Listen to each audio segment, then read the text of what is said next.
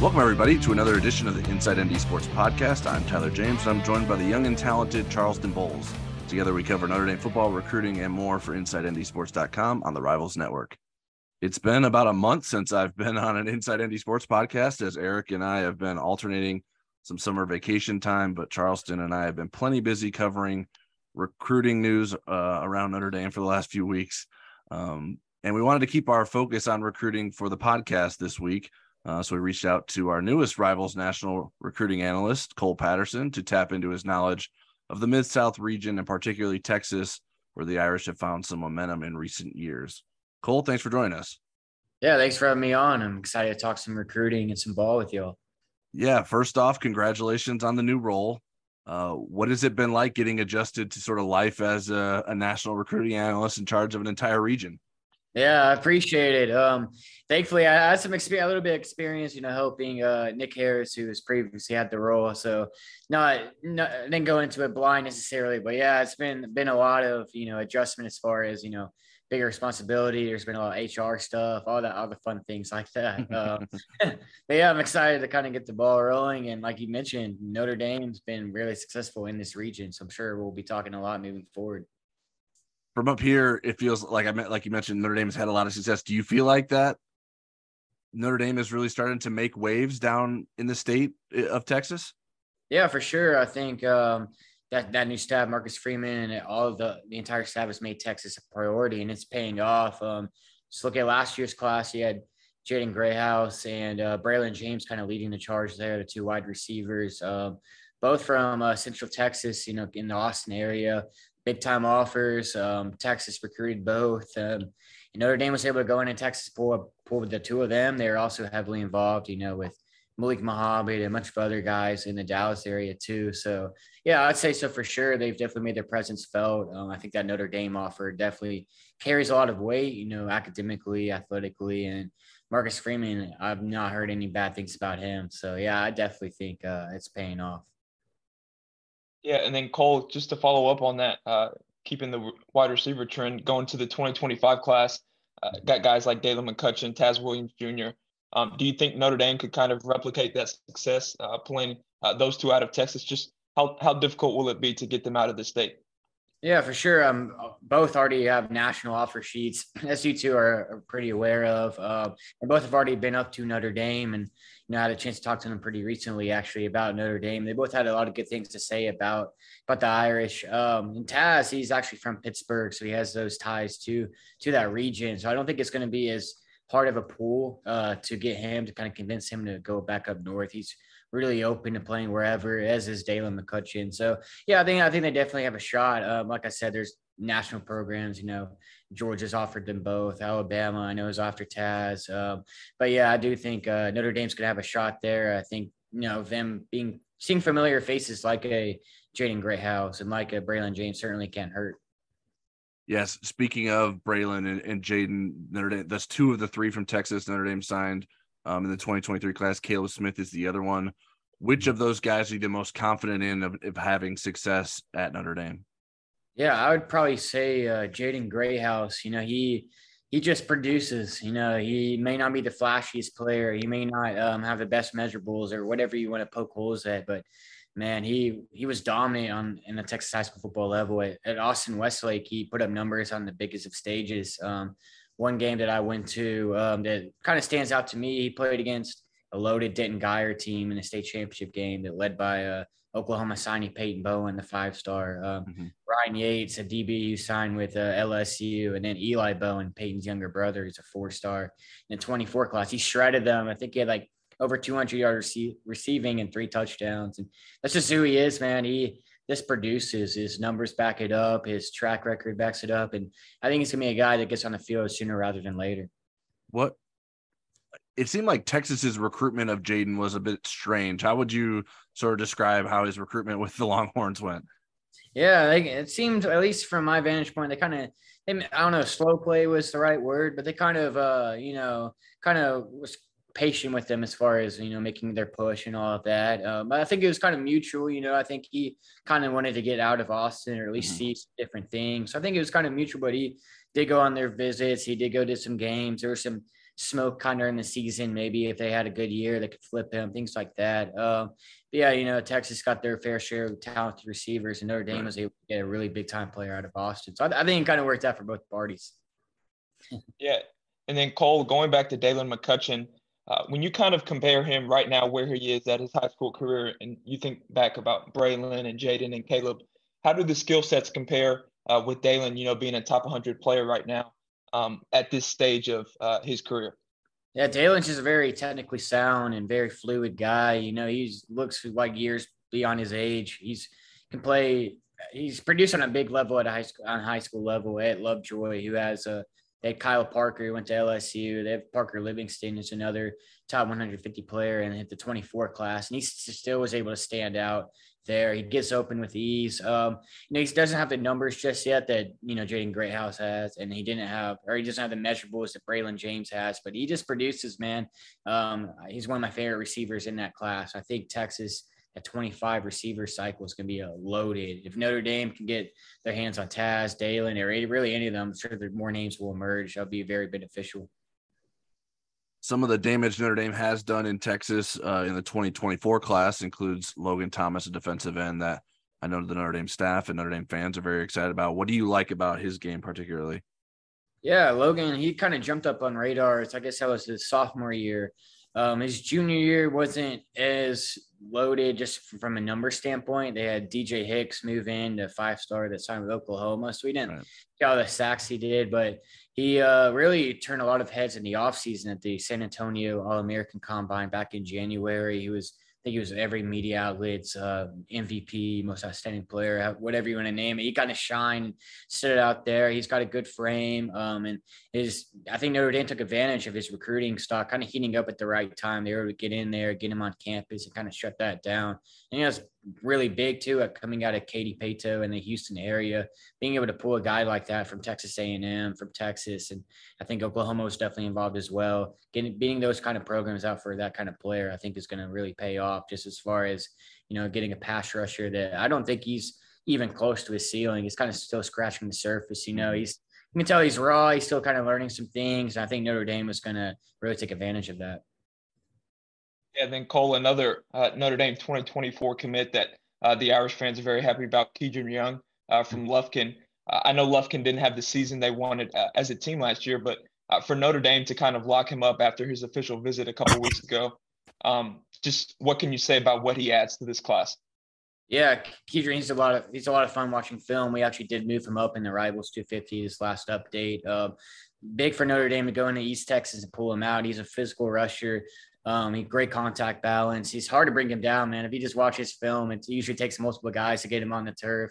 And I think that fits Notre Dame football, in my opinion. I think in Notre Dame football, I think those tough guys that break those tackles or be able to play in the winter and, sustain all those hits, all that kind of stuff. I think Keidron Young fits that to a T. And he comes from a really good area. Des Bryant is also out of Lufkin, Texas. There's some NFL pedigree at his high school, and he could be up next. I really like his game. Another guy that I think will be better on the next level than he is right now. One of the contenders for Young was Texas Tech, and I know Texas Tech has been a school that has been mentioned. Oliver Miles is a safety that Notre Dame's going after, and he's visiting Texas Tech this weekend. And Texas Tech normally isn't a school that Notre Dame, I would think, in recent years, hasn't had to worry much about. Like if Notre Dame's going after a kid and Texas Tech is going after a kid, Notre Dame can be pretty confident in that. And it feels like Texas Tech has something going there with its recruiting. Can you sort of speak to what they've been able to do to sort of be another school in Texas that can be someone to prevent you from pulling a kid out of Texas? Yeah, I think it all starts with Joey McGuire. When he took over, their recruiting really took off. For those that don't know, that might be listening, Joey McGuire is like a legendary Texas high school football coach. He coached at Cedar Hill and won like 2 or 3 state championships and was always had them in the state title contention. And he's kind of carried that over to college. He followed Matt Rule to Baylor, kind of learned the ropes there. And then now that he's at Texas Tech, he has all those Texas connections for one. He knows all the high school coaches. He can walk into a high school and they're going to respect him. They're going to know who he is. So he carries that weight. He's such a good recruiter. He and his staff, all these recruits I've talked to in Texas, they mention Joey McGuire, and it's not every time that you hear, head coach is mentioned in recruitment. It's usually a position coach, might be a director of player personnel or recruiting staffer, but it seems like Joe McGuire's hands-on with every single guy, and that's really resonating with a lot of recruits. A guy that Notre Dame is not really in the mix for, but Micah Hudson, a 5-star receiver. Texas Tech would not be in the race for that, most years, but Joe McGuire has him in the mix for that. You mentioned Oliver Miles. Obviously, Caleb Smith was committed to Texas Tech, so. Right. There seems to be a little bit of a Texas Tech Notre Dame rivalry, at least hitting up in the recruiting trail. I guess we'll need that to happen on the gridiron as well. Yeah, and then Cole, following up on Kedron Young at Lufkin, Zion Williams, 2025 defensive tackle who Notre Dame offered last month. He told me when I spoke to him last month, Texas is amazing, but he would like to, get out the state to play college if that opportunity were to arise. What do you think Notre Dame saw on his tape to give him that offer heading into his junior season? Yeah, Zion. He's a guy that I really like down in the Houston area as well. Another player that is kind of a theme in Texas. Usually when you think of Texas high school football, you think they're probably close to their ceiling. They're kind of maxed out just from the facilities and all that standpoint. But I think Zion's another guy that's not even close to his potential, but he's got a high enough floor, I should say, that he can come in, contribute early. Another defensive lineman that I'm a fan of in Texas. I think Texas is different. There's a lot of state pride, but there's a lot of kids wanting to, leave the state, see some other opportunities. And like I mentioned earlier, I think that's where Notre Dame has really resonated with some guys. And then Zion has a really close relationship with Kedron. They actually went on a visit to Baylor last year together. With Kedron now in the fold, do you think that will play a little bit of a part in maybe Zion's interest in Notre Dame over the next year?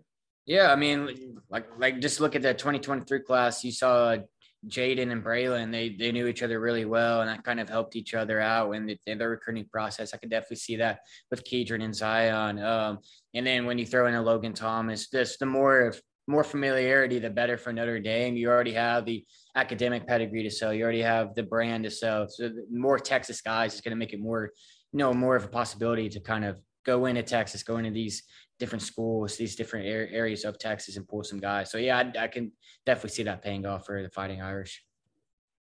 Well, Texas isn't the only state you're in charge of, although it is the biggest. Mississippi also falls under your purview, and Notre Dame is after a pretty talented quarterback in the 2025 class with Deuce Knight. What do you think about Deuce as a player, and where do you think Notre Dame stands in his recruitment?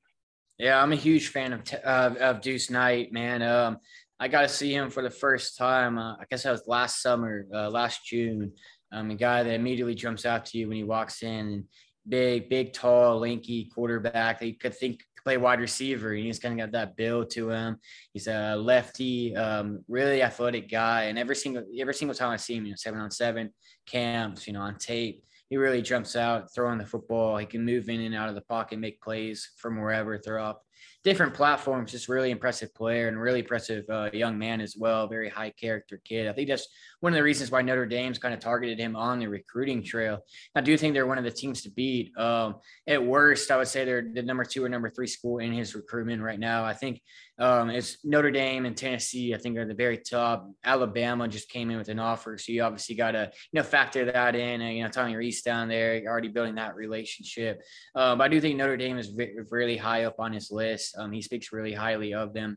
Marcus Freeman's another guy that's involved in his recruitment, and he's going to be set for a big update in our rankings update coming up later this month. I think he's a guy that can compete for, one of the top quarterbacks in the country. So for Notre Dame to kind of already resonate, with a Mississippi kid, I don't think Notre Dame recruits Mississippi every single cycle. So for him to go into that state, kind of already make a big impression on Deuce, I think says a lot. But yeah, I'd say it's them in Tennessee right now. I think are battling it out for that 1 or 2 spot. And I think those 2 will be the 2 schools to watch as the process moves forward all the way until his commitment. Yeah, and Cole, with Notre Dame having CJ Carr in the 2024 class, a lot of kids might not, want to maybe be the guy to follow. What can you tell us about Deuce's kind of competitiveness and just kind of his, mindset to, take on the challenge if he were to be the quarterback to follow CJ Carr? Yeah, you're right. CJ Carr is obviously one of the best quarterbacks in the 24 class, a guy that could easily move into 5-star range. Or like you said, not every quarterback wants to go in and compete. But I think Deuce just has a different mindset. He's even just talking about Tennessee. He's mentioned, Nico up there, the 5-star quarterback. He already building that relationship, he said, and he is not afraid of that competition. So if you're not afraid of that, I think CJ Carr and him would only push each other. He's him and Emil Picarella were two of the top quarterbacks in Mississippi going back to last year. And Deuce they have a good relationship, obviously friends, but he would always, have that chip on his shoulder. Emil was the guy getting the offers before Deuce. And I think that kind of lit a fire under him. 7-on-7, he's played on some teams that, may not be as stacked as some other teams in tournaments, and he's come out as a winner. He just has that it factor, man. I know that it factor can kind of be overplayed, overstated, but there's something about Deuce Knight that when he takes the field, he gets his guys to believe in him. And I think that translates to his own game, his own confidence. I don't think he's afraid of any challenge. But if Notre Dame can make that kind of a statement, 24 against CJ Carr and 25 go down to Mississippi, get Deuce Knight, there's a lot to like there. Yeah, and I didn't even know. I had to look it up while you were talking. Jake Merklinger is the quarterback commit in the 2024 class for Tennessee, who was pretty highly ranked as well out of Georgia. He's number 65 overall and number 5 pro style quarterback. So he would be stepping into a place with plenty of quarterback competition ahead of him if he chose either of those. And obviously Alabama is a school that is emerging there. There's never a shortage of talent of quarterbacks there. Although Notre Dame fans find it pretty interesting that Tyler Buchner left Notre Dame as a backup quarterback to compete for the starting job down in Alabama. Yeah, what kind of went into that from y'all's perspective? Yeah, well, I mean, I think obviously Tyler Buchner wasn't going to start this year with Sam Hartman at Notre Dame, and Tommy Rees was someone who really believed in Tyler Buchner, and is a lot of the reason that Tyler Buchner ended up at Notre Dame. So I think Tommy Rees played a really big role in getting him to come down to Alabama and convincing him that he would have a chance to compete and that this would be the best move forward for him. So a bit of a fresh start for Tyler Buchner, and one that I don't know that it's necessarily guaranteed that he's going to start as a quarterback this year, but at least it probably has a better chance than he would at Notre Dame, because the only way Sam Hartman isn't going to be the starting quarterback is if he were to get hurt. And I think there's at least still more of an open competition down in Alabama, but it's going to be fascinating to see how that plays out, because that's not a position that Notre Dame's used to being in, one of its backups going to a place like Alabama. So that'll be fun to watch. I think that kind of speaks to where Notre Dame is, recruiting the quarterback position. So I think if you're an Irish fan, you got to be pretty happy about that. Sure. We are awaiting word from Nate Roberts on Saturday. He has announced that he will be making his commitment decision on Saturday. That is a tight end who has visited Notre Dame twice. He's from Oklahoma. I personally submitted a Rivals Future Cast in favor of the Irish, so I think Notre Dame will end up getting him, but we'll have to see what happens. By the time you're listening to this, he may have already announced his decision. But What are your thoughts on Nate Roberts as a prospect, Cole? Yeah, Nate is a guy that, our Oklahoma site, Parker Thude of OU Insider, has always been really high on. His offer sheet speaks for itself. He's a guy that I think can help in the receiving game, help as a blocker as well in the run game. I think that's what Notre Dame really likes. He's a versatile tight end. You must have to be in today's game. You can't be one dimensional anymore. And I think Nate Robertson fits that bill. And to be able to go into Oklahoma, assuming that they're able to go in and kind of close the deal, if your future cast doesn't put a jinx or anything like that. I think that's another statement. We're talking about Texas, going into Texas and pointing all these guys. Going to Oklahoma for a guy that Oklahoma's recruiting, Oklahoma State wants, that really the whole region's after. I think it says a lot about Notre Dame and what they're able to sell these kids on. And Cole, another Texas kid that Notre Dame was looking at.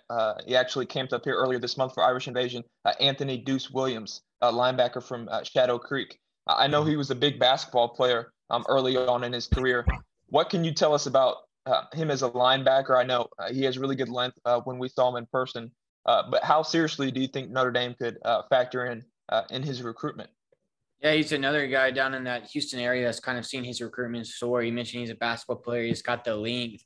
I think he's got some really good versatility that I like as well, because he can rush the passer. He can do a little bit off the edge as well as kind of drop back and play in space as a linebacker. I know TCU is a school that's kind of in the mix there. Baylor has some good connections down in that area as well. But I think Notre Dame is a school to watch in that recruitment. He's like I said, he can play off the edge. He can, he's kind of a chess piece on that defense, and you can tell that's what Marcus Freeman really likes. But I want to discount Notre Dame at all. I do think, like I said, TCU's in the mix, Baylor's in the mix. As his recruitment kind of, starts to heat up, I'm sure Texas A&M will probably be more in his recruitment as well. But I do think Notre Dame's going to be taken seriously in that recruitment, and it's not hard to see why they're really interested in him. I like his length. I like his multi-sport background. I'm kind of a sucker for guys that play multiple sports, especially if it's basketball or track in addition to football. And he kind of fits that bill perfectly. Another guy that I think is, really, kind of starting to hit his groove a little bit. There's some stuff that he needs to kind of tap more into, but it's easy to see the upside that he has. Cole, my last question is off the board in terms of recruiting, but as an outsider, I'm very interested in Texas and Texas A&M resuming their rivalry as SEC members in the future. What are your thoughts on that happening? Or how does that change things at all in terms of the Texas football landscape? Yeah, man. And, being in Texas, kind of, going to school out here as well, you grow up, one side's Texas, one side's Texas A&M, one way or the other. They would always play Thanksgiving night or Thanksgiving weekend. And, it's a big tradition. And, not having that for a while since Texas A&M, left for the SEC, kind of left a hole on that weekend. I think both sides have kind of, missed each other. They want to, admit that. Either side would not admit that. Texas has been trying to replace that weekend, with Texas Tech, TCU, Kansas State, I think last year on that weekend, and it just never feels the same. And there's something special about that game coming back. There's some bragging rights from the A&M side that the first game back will be in College Station. People are already on Twitter talking about how much that ticket's going to cost. It's going to be, I've seen north of 700 predictions. I mean, everybody's going to want to be at that stadium for that game. But yeah, I mean, it kind of embodies Texas football. I think all the cities shut down. All the teams are from, small town Texas, big town Texas. Doesn't matter where you're from. You're going to put on those uniforms to kind of represent your university. And I think it's really exciting. It's kind of a neutral guy to seeing those two schools go back at each other. It's going to be really, really cool. So I'm kind of glad that the SEC was able to make that work. Not this season, but next season, Notre Dame will be heading to Texas A&M. Do you have any words of advice for Notre Dame fans that may be heading down to Texas A&M? Yeah, just be prepared. They're, they've kind of got the reputation of being a cult down there. And they have the Friday night yell that they have before the games. I'm sure you've probably seen clips on Twitter go viral. It's an interesting experience. But yeah, I mean, everybody I talked to that's either played at Texas A&M, in that stadium or, just covered a game there, been in there as a fan, just talks about the chills you get in that stadium. It's huge. They obviously remodeled that stadium after Johnny Manziel left, and it's huge, man. It's definitely an experience you need to get, but like I said, it's definitely quite the experience. All right, Cole. Well, that's all we have for you.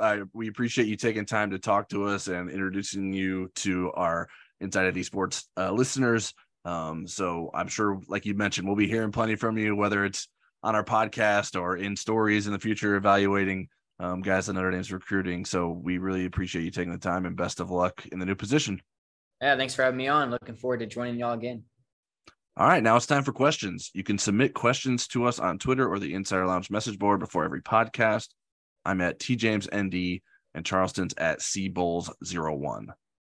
First question we have is from Chino at D_radio guy. On his last day, Jack Swarbrick lets you ask him one question where he will be 100% honest, no word salad. What is it?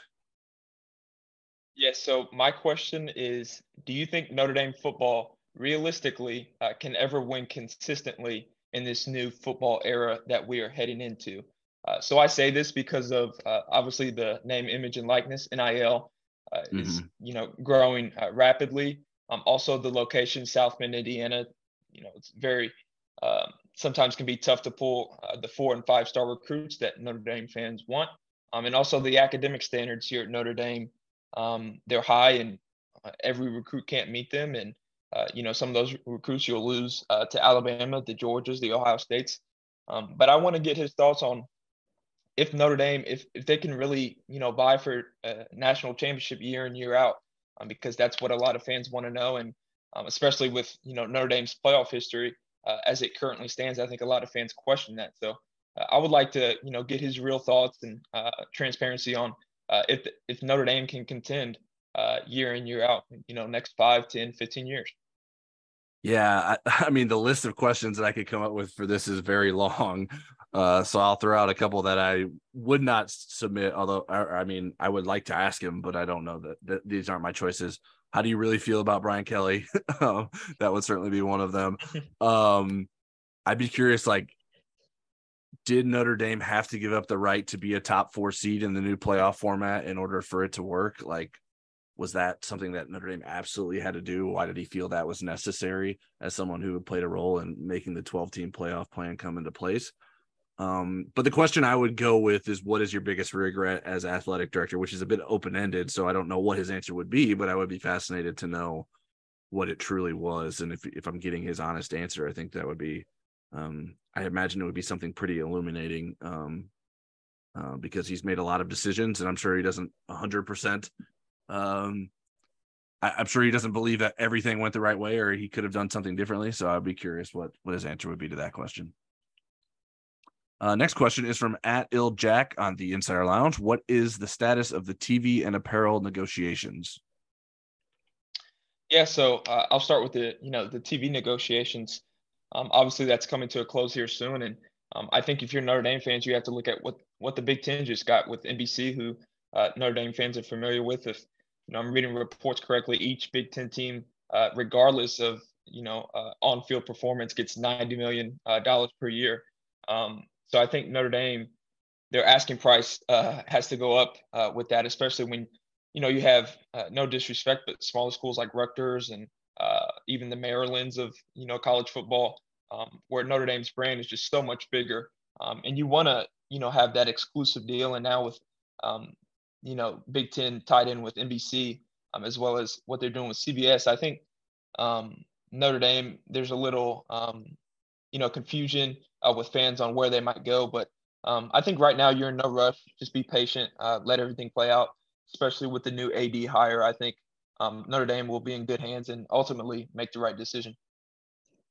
Yeah, I'll jump in. Like, I don't really know that I have an update on like where things stand, if that's what IlJack is looking for. I mean, we get asked this a lot, but I don't know that I always have a lot to add. It seems pretty obvious to me that Notre Dame's going to remain on NBC, and I'd expect NBC to pay a price that's closer to the SEC Big Ten per team averages that Charleston was talking about. So I don't know that it's going to reach that level necessarily, but it'll be closer to that than it has been in recent years, because of the newer deals that those conferences have signed with their TV partners.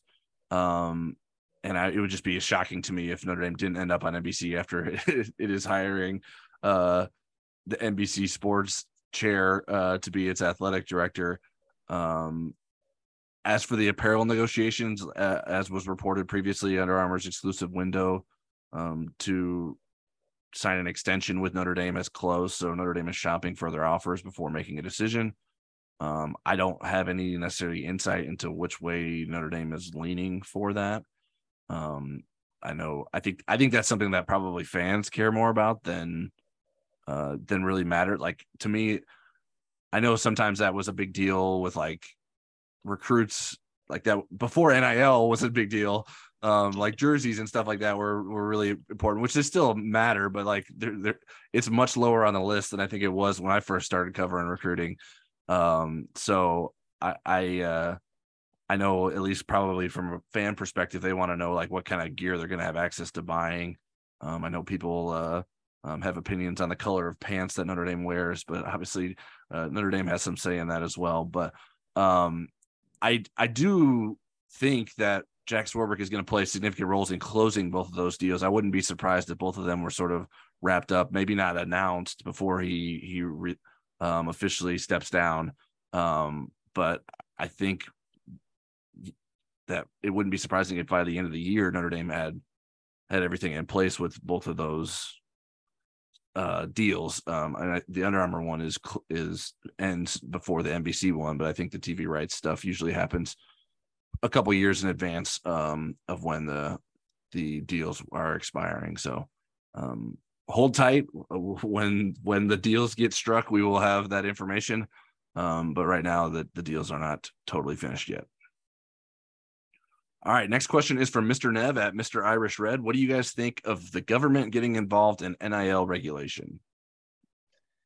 I'm actually kind of a fan of this. I think, right now NIL is so new. I think there has to be some sort of regulation going on, some sort of groundwork for at least some basic rules that each university can follow. Because, I mean, you look at how the conferences are right now. I mean, you got Alabama and the Georgias, and even the LSUs with the NIL, and you got, same teams like Mississippi State in that conference. And the same goes for the Big Ten right now with, Ohio State, Michigan, and schools like Rutgers. So I think the government stepping in is something that could be helpful, but also I don't want them to take too much freedom away from the players, because I feel like we took so long to get to this point of NIL. And I think, players should have the freedom to kind of explore and, earn off their name, image, and likeness. But I think there has to be some type of groundwork and maybe even some sort of education that requires student athletes to maybe take NIL courses or something in between high school and college. I know the NCAA has, a ton of rules regarding eligibility and, becoming eligible your junior and senior year of high school.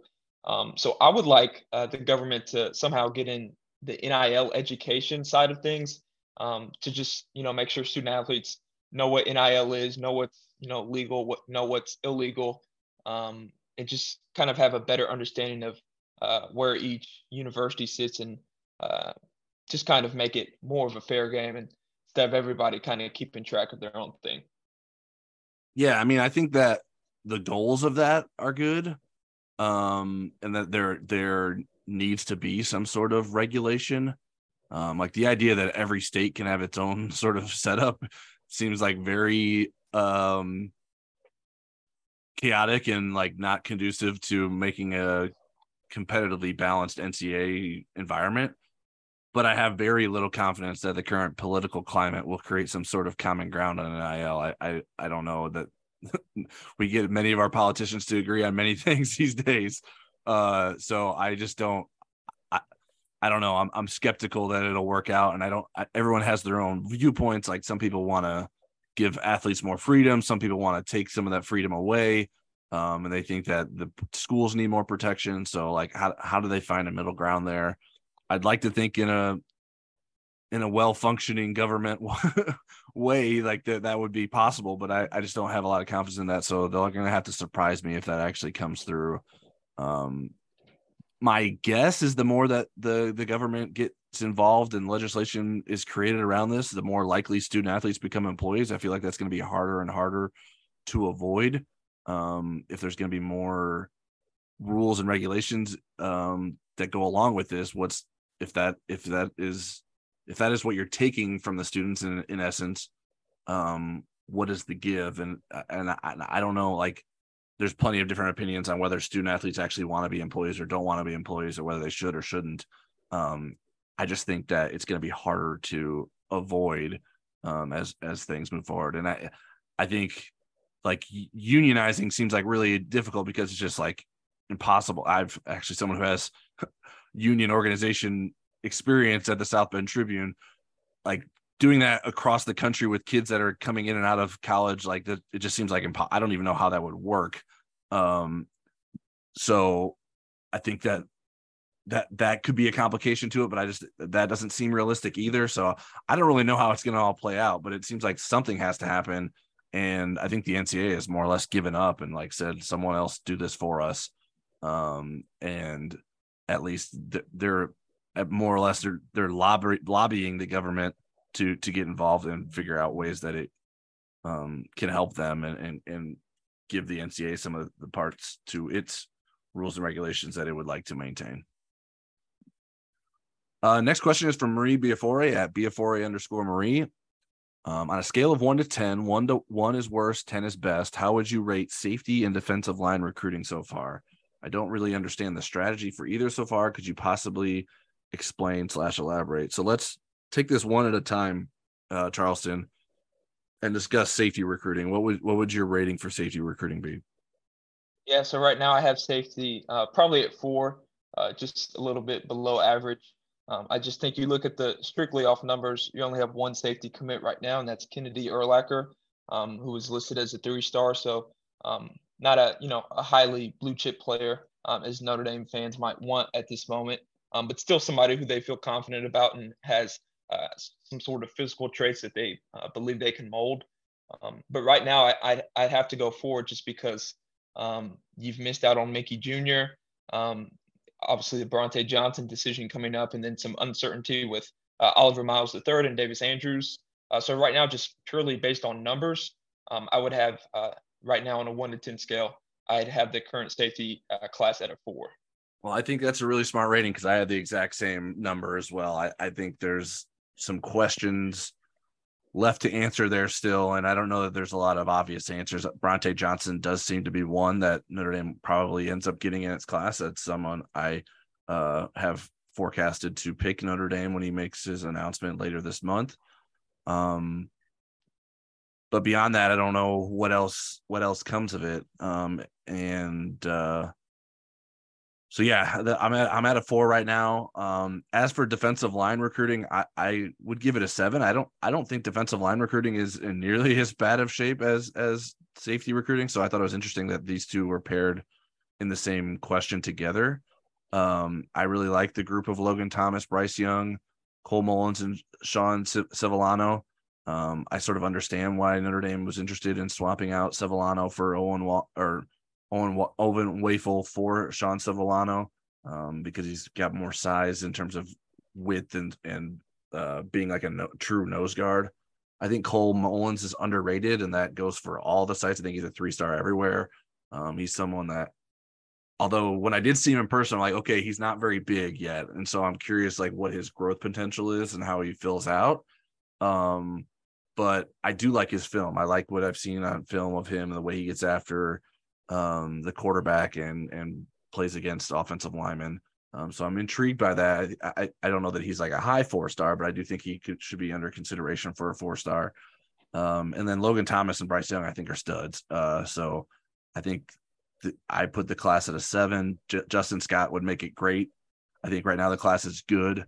It could be great if it had Justin Scott in it. Certainly Elijah Rushing as well, although we don't feel like Notre Dame's chances with Elijah Rushing are very good. But Notre Dame is still lingering in the Justin Scott recruitment and hoping that it can get back in that once he gets done with all these official visits elsewhere and remind him why he's liked Notre Dame so much for quite some time now. What did you think about the defensive line recruiting, Charleston? Yeah, I'm a little bit lower than you, just a tad. I'm at 6 right now. I would like to see Civiano and Mullins' senior year, kind of see how they compete and play out with another year on film. Just want to see more of them.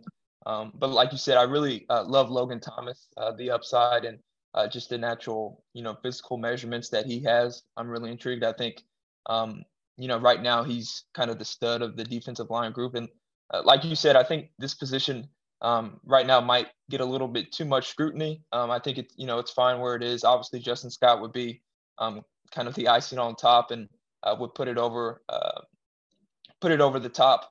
But I like where it's at right now. Just slightly lower at 6, just because of without Scott, the ceiling is not as high.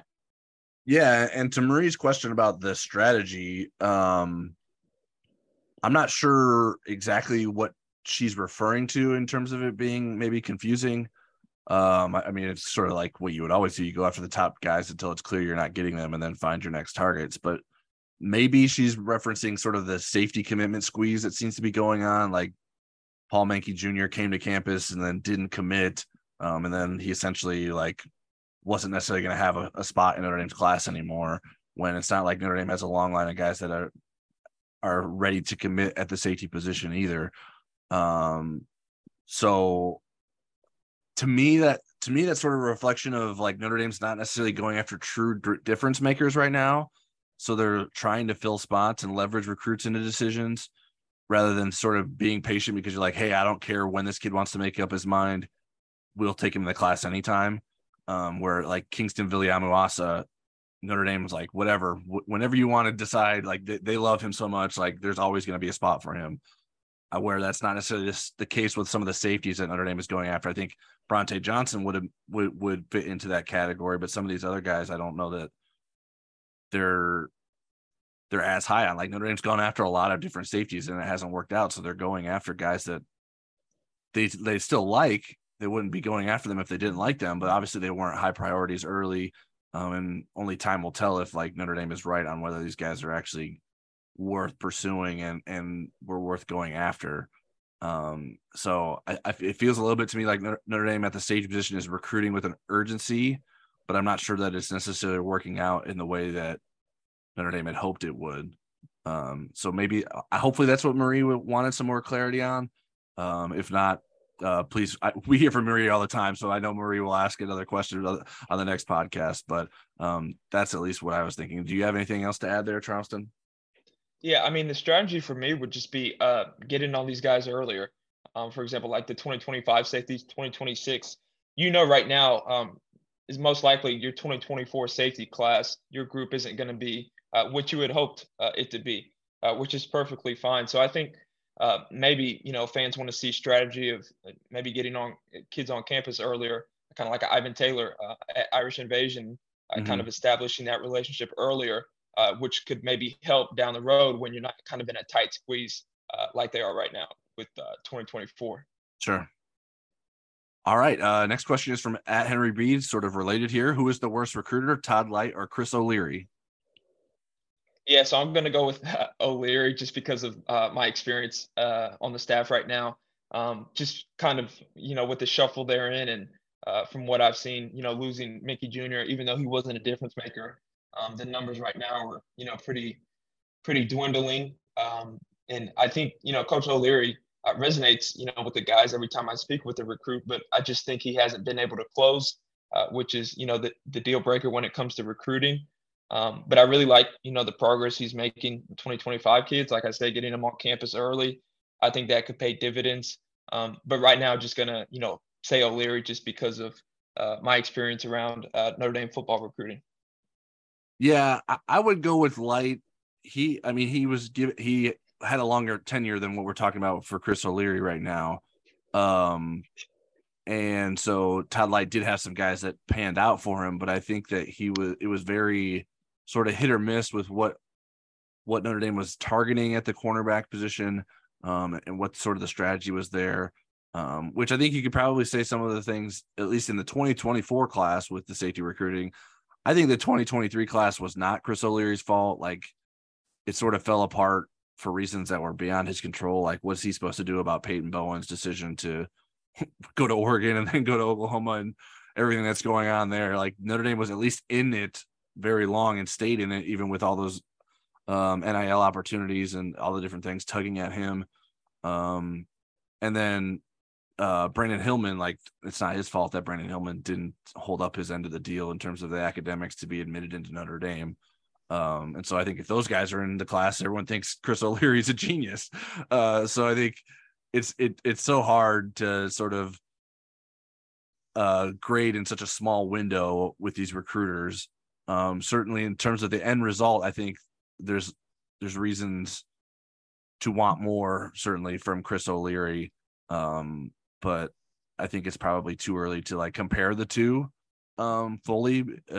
Now maybe Marcus Freeman doesn't feel the same at the end of the year, but because obviously as the head coach, you have to be evaluating this constantly. But what if Ben Minnick is a stud? Like, does Chris O'Leary get credit for that, for getting him into the class? I don't think this 2024 class has been handled great, but you're probably still getting Bronte Johnson, who I think is a stud. I didn't love the offer to Tabor and Benny Powell, who was at Notre Dame's camp yesterday. He was actually teammates with Ben Minnick at Lakota West. He was actually an outside linebacker last year because Ben Minnick and Malik Hartford, who was an Ohio State signee, were the safeties for his program. So he's definitely more of a project than anything and has a ways to go. He didn't look like the most comfortable safety playing against some of the kids at the camp, at the evaluation camp on Thursday. But I think Chris O'Leary is probably learning some lessons about recruiting at this level. Another like small nitpick is like every time you or I talk to a safety following a visit, they always talk about being compared to Kyle Hamilton. And like, I understand why they're doing that, but it's like, okay, not everyone's Kyle Hamilton. Like, there's got to be more to the recruiting pitch that you could be Kyle Hamilton, right? So maybe it's good that because kids are always bringing it up, so maybe it is landing with them. But obviously, like we're saying, it's not necessarily leading to a bunch of commitments either. So I'm very curious. And Chris O'Leary's a young coach, so he doesn't have a lot of guys that he can point to in the NFL. It's like, but he can point to Kyle Hamilton. That was a guy that he coached, so he can use him as an example. So I think there's certainly room for growth. Knowing Chris O'Leary's like personality and how he gets along with players and recruits, I don't think that's an issue. Like, he seems very like he has a great connection with those guys. So that's sort of the hard thing to sort of get at. It's like, what is the disconnect there that isn't leading to Notre Dame getting the kind of commitments at the safety position that it wants. So we'll see how that continues to play out for Chris O'Leary. He certainly has his hands full in trying to finish out this 2024 class at the safety spot. All right, next question is from @PatrickShields0. It seems Notre Dame has landed plenty of 3-star talent in the 24 class. Are those rankings just behind, or is ND looking at development players, or are they just a step ahead? Yeah, so those rankings are updated as of this week in terms of, looking at the 3 stars that Notre Dame has in its class right now. I think, it's a mixed bag of development players and maybe guys who they see as hidden gems. I know for me personally, I really like Isaiah Canyon. He's listed as a 3-star. I think he could be a guy who, like Cole said, he's a multi-athlete guy. Plays multiple sports, which I like, and I think that will help him in college. And I mean, we saw him this morning; he has good height to him. Still can put on some muscle. I mean, that comes with Notre Dame's strength and conditioning program. But I really like him. And then I know everybody wants to know about the safety position. I mean, at this point, you have to take the 3 stars because outside of Bronte Johnson, there's just not much left that you've been in contact with. So it really just comes down to need. But also, I know you touched on earlier, Cole Mullins, they might see a guy who, they get him on campus 2 years. They see competitive character within him. They see the willingness to learn and willingness to adapt and come in and be comfortable with being uncomfortable in a way. And 2 years down the line, he might be a guy who's ready to step into a starting role. So I think the coaching staff just, trust their scouting, trust their eyes, and, believes in, who they believe in. Yeah, I some of it, like I'm curious. I haven't had these discussions with our recruiting analysts at all, but like I feel like it's hard because a lot of these guys like end up as outside linebackers. Like Cole Mullins is listed as an outside linebacker, Bryce Young is an outside linebacker, but so is Bradley Shaw, and those guys aren't projected to be sort of the same kind of players at the college level. So I'm curious like how much that plays a role into it, and like, okay, I know so, at least one of the other recruiting services just calls them edge players because like that means they're an edge rusher, whether it's an outside linebacker or defensive end, and then just linebackers. So I think that makes it a little bit complicated. But I mean, Teddy Rizak, Cole Mullins, Kennedy Urlacher, Sean Sevillano, Carson Hobbs, those guys are 3-stars on every recruiting network right now. So is the whole industry behind on those guys? I don't know. I mean, especially like Carson Hobbs, like he's been committed to South Carolina and Notre Dame for a while now. So everyone knows about Carson Hobbs. It's not like he's some sort of mystery recruit. Just no one is sold on him being a 4-star recruit at this time. Whereas like Teddy Rizak, I can understand like he's playing out of position last year. And Notre Dame's projecting him as a linebacker. And that's not necessarily what he's played a ton of. So I think it could be a hard translation there. Kennedy Urlacher is a little bit undersized. There's usually there's a reason why guys, especially if they're 3-stars across the board, there's usually like holes in their game you can point to as a reason why they're not 4-star recruits. So I think that Notre Dame has gone after some of those guys because they've exhausted their options at the positions that some of these guys are coming at. We obviously we're talking about safety a lot. The defensive line, I think Notre Dame just likes Cole Mullins and Sean Sevillano more than the recruiting services do, because certainly the staff doesn't see all those guys as 3-star recruits. I am curious, and I've mentioned this before. This kind of question has been come up a couple times on our podcast in the last couple of months, that we have new analysts coming in like Cole Patterson at taking a bigger role in the Mid-South. John Garcia Jr. is now our Southeast analyst. I'm curious how the ratings and rankings evolve with those guys putting more of their opinions into what they see from these guys. That doesn't necessarily always mean it'll be a good thing. But for instance, Sean Sevillano jumped up to the number 20 defensive tackle, and I know John Garcia Jr. likes him a lot. So we're going to see some changes here. Isaiah Canyon was one that I was surprised he didn't move at all. But the two guys that did move up, at least the most significantly, were Sevillano, because he was a 5'5" and now he's a 5'7", which for those that aren't keenly aware of the Rivals rating system, at the 3-star recruit level, 5.7 is the highest level a 3-star recruit can be, and then a 5.5 is the lowest level a 3-star recruit can be. And so Sean Sevillano and Styles Prescott were both 5.5s, and now they're 5.7s. So they have our recruiting analysts do see more in them than the previous ratings indicated, but they didn't get a 4-star bump quite yet. And we'll see what happens as those guys play their senior seasons, because that certainly plays an important role as well. All right, next question is from @CharlesW. Is there someone in the 2024 recruiting class that you think can help the program take the leap from playoff qualifier to playoff noisemaker? Yeah, so I have 1 target listed and then 3 commits listed. So I'll start off with the target because, Tyler and I don't think Notre Dame is in a good position to land him, but took his official visit last weekend, Elijah Rushing. I think just defensive end, how big they are in college football. It's an incredibly important position to rush the passer, especially with the way the game is trending. So I think if you would be able to land him and get him in the class, he could be a guy who, puts you over the top with him and Logan Thomas coming off the edge. And then Logan Thomas is one of my 3 commits that I just see potential in them to maybe become this, along with Cam Williams and CJ Carr. And it's pretty basic for me. I mean, you look at, Heisman Trophy winners, Caleb Williams, Bryce Young, Joe Burrow. Obviously, CJ Carr is not there yet, but just having a quarterback who, if you get him in and he hits a ceiling, I mean, it takes you over the top. And then with Cam Williams, I kind of relied on the Heisman again, Devontae Smith at Alabama. Then you've seen how kind of wide receivers have taken programs to the top. Jamison Williams a couple of years ago at Alabama. I know Ohio State this upcoming year with Marvin Harrison Jr., which Notre Dame will see in South Bend.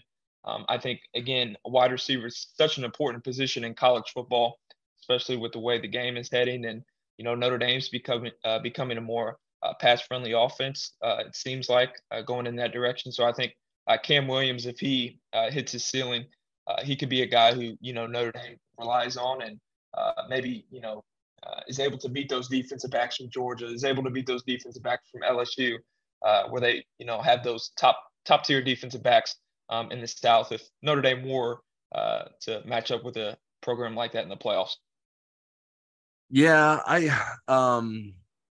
I wasn't sure if Charles wanted commits or targets, so I included a little bit of both too. But yeah, I think you have to start in terms of the commits with CJ Carr. I mean, the quarterback's always going to be the one that has the biggest chance to help a program win a national championship. I think Cam Williams is in that conversation as well as a wide receiver. And so those are the 2 guys committed that I like the most. In terms of the targets, Elijah Rushing, he's on my list of 2, and then Justin Scott. I mean, Notre Dame's going head to head with Georgia for a defensive tackle. If you've watched college football in the last 3 seasons, Georgia seems to know what it's doing at the defensive tackle position. So I think Notre Dame has been right all along on Justin Scott in terms of how much to prioritize him. Now it just has to actually get him in the class, which isn't going to be easy. So I think if Notre Dame can win that recruitment, that can go a long way in helping Notre Dame make a difference, because Notre Dame seems to have pretty good defensive linemen when it is able to make those runs, whether it's to the college football playoff or into the national championship game. or even going back farther to when Notre Dame was winning national championships. All right, 2 more questions. This next one is from @Russo1957. What is your best guess on the number of commitments Notre Dame will receive this month? Yeah, so my number comes in at 3. I have 2 2024 kids and then a 2025 kid. Start with Nate Roberts committing this Saturday. I think Notre Dame is in a really good spot to land him. See Tyler's future cast. For reference, I just think he's a tight end that's made for Notre Dame. As Cole said, he's a complete tight end. So I think, him and Notre Dame have hit it off since he visited in the spring. And I think he joins the 2025 class tomorrow. And then Bronte Johnson and Davis Andrews, I think, are 2 guys that end up in Notre Dame's class this month. Bronte already has his commitment date set for later this month. So we know he'll be announcing his commitment. And, we've said on Football Never Sleeps, the past couple of weeks, we really like the spot Notre Dame's in for Johnson. And then Davis Andrews, I think, I'm not super confident that he commits this month, but I do think, after Notre Dame gets Bronte Johnson in the class, stuff might, become a little extra tight with guys left like Andrews and Miles and Malcolm Ziegler, who's on campus this weekend. So I think Davis Andrews goes ahead and gives his commitment to Notre Dame before the end of this month. Yeah, certainly the way Andrews spoke about his Utah visit made me a little bit nervous. I'm hoping to find out more about where Notre Dame sits with him moving forward. As someone who already put a future cast in for Notre Dame, we'll see if I stick with that or decide to change it. I'm not convinced necessarily to change it yet, but Utah was always going to be a significant competitor for Notre Dame in that recruitment. But there certainly is a difference there in terms of what Notre Dame is doing in recruiting him as a safety, whereas BYU is Utah is recruiting him more as a linebacker. So my answer to Russo's question was 4, and 2 from the scheduled announcements that you mentioned, Nate Roberts and Bronte Johnson. And then maybe 1 more in each class by the end of the month. But I do think that most of the 2024 decisions won't be announced until July. Now, Notre Dame might have a good idea of what those guys are going to do before the month ends. But I think in terms of the timing of the announcements, I think a lot of kids are probably looking more towards July rather than announcing it here in June. So that could keep the number low in terms of the commitments that Notre Dame could add just based on the timing of things. All right, last question here is from @Sully_Fenton. I figured that Charleston would appreciate this one, although I don't know what his knowledge is of the basketball playing levels of some of these guys on Notre Dame's roster. If you had to send 3 players from the football team over to the men's basketball team, who are you choosing? Yeah, so my number 1 pick is probably going to be Tosh Baker, 6'8". So can't beat size. And when I was doing some research on new Notre Dame men's basketball signee out of the transfer portal, Tay Davis from Indianapolis, I learned that Tosh Baker played with his older brother who plays at Seton Hall. They played like Little League basketball together. So I know he has some experience on the AAU basketball circuit with, a player that eventually became a Division I Power 5 player. So I know he's played in, high competition at least before high school. And I just think you can't beat size, especially having a big man on the basketball court. I mean, sometimes it's unfair. So I'm going to go with Tosh Baker as my first pick. And then my next 2 picks are Deion Colzie and Tobias Merriweather, just because I'm just going to bet on my size. I'm not really sure. I couldn't find any highlights of them, but not really sure how they can, shoot the basketball or handle the basketball. But just going to bet on their athleticism, bet that they can get to the rim, bet that they can play defense, and then coach them from there. But yeah, I'm probably going to go with Colzie, Merriweather, and then Baker jumping center. I don't remember. I don't know. I'm not sure how much basketball Tobias played. He was a big track athlete, and Deion was a track athlete as well. But Deion was a basketball player, and he played well. So Deion is one of my picks. The other 2 guys, I wasn't as worried about size just because actually the men's basketball team has some decent size on its roster, which isn't actually something that Notre Dame has been used to in recent years. But I mean, these guys are big guys in terms of football players, but they wouldn't necessarily be as big on the basketball court. Eli Raridan was a very good basketball player. Certainly his knee injury history probably wouldn't be the best decision for him in terms of someone that needs to be careful with his body, but If I'm being selfish for the men's basketball team, I would put him. And Jaden Greathouse is the other one. And what the best basketball team really needs is some point guard help. And so maybe Jaden Greathouse can run the point for Notre Dame's men's basketball team. He was a good basketball player at a good program in Austin, in addition to a great football program down there too. So those are the guys that I picked. So you're sort of looking at the offensive skill positions to get some basketball help. But when I was scrolling through the roster, there weren't a lot of guys that sort of jumped out at me as remembering them as being good basketball players. Like Andrew Kristofic was. When you talk about an offensive lineman, especially the older guys, like the farther they've been away from playing high school basketball, I just can't imagine that they're nearly as good as they once were. And then obviously they've gotten a lot bigger in terms of needing to be that size as offensive lineman in college football. Michael Carmody would be another guy that had some basketball success. Obviously his brother Robbie was a Notre Dame basketball player. But Colsey, Raridan, and Greathouse were my top 3 draft picks. All right, that's it for today's episode of the Inside ND Sports Podcast. If you don't already, you can subscribe to us on Apple Podcasts, Spotify, Google Podcasts, and other podcast platforms. If you like what you hear, give us a star rating, leave a review, and share our podcast feed with someone you meet on vacation this summer. Our Football Never Sleeps show on YouTube continues to go strong, and we'll keep uploading that into the podcast feed as well. So you don't have to subscribe to us on YouTube to get to that, but we would much appreciate if you did, and prefer if you listen to us and watch us there. We do that live. We have more content on YouTube as well. I put like a clip, a top plays. I think it was 6 plays from yesterday's evaluation camp. So some nice catches there. The first play is Tyler Merrill, a 2026 offensive lineman, just putting a kid on his back that was just holding the pad in a drill. I thought that was really funny. So go check that out as well. And we'll have, even this morning, Friday, that we had video of Notre Dame's official visitors arriving to the Goog for the beginning of their official visit. Hopefully you're checking out what we're doing on YouTube, because that's something we're continuing to put an emphasis on, but we certainly value the podcast a lot. I know it's been a little bit not consistent with Eric and I switching on and off with some vacation. Eric and I are both working next week, so we plan to be back together on the podcast. So keep an eye out for that. And until then, stick with InsideNDSports.com for all your Notre Dame coverage needs.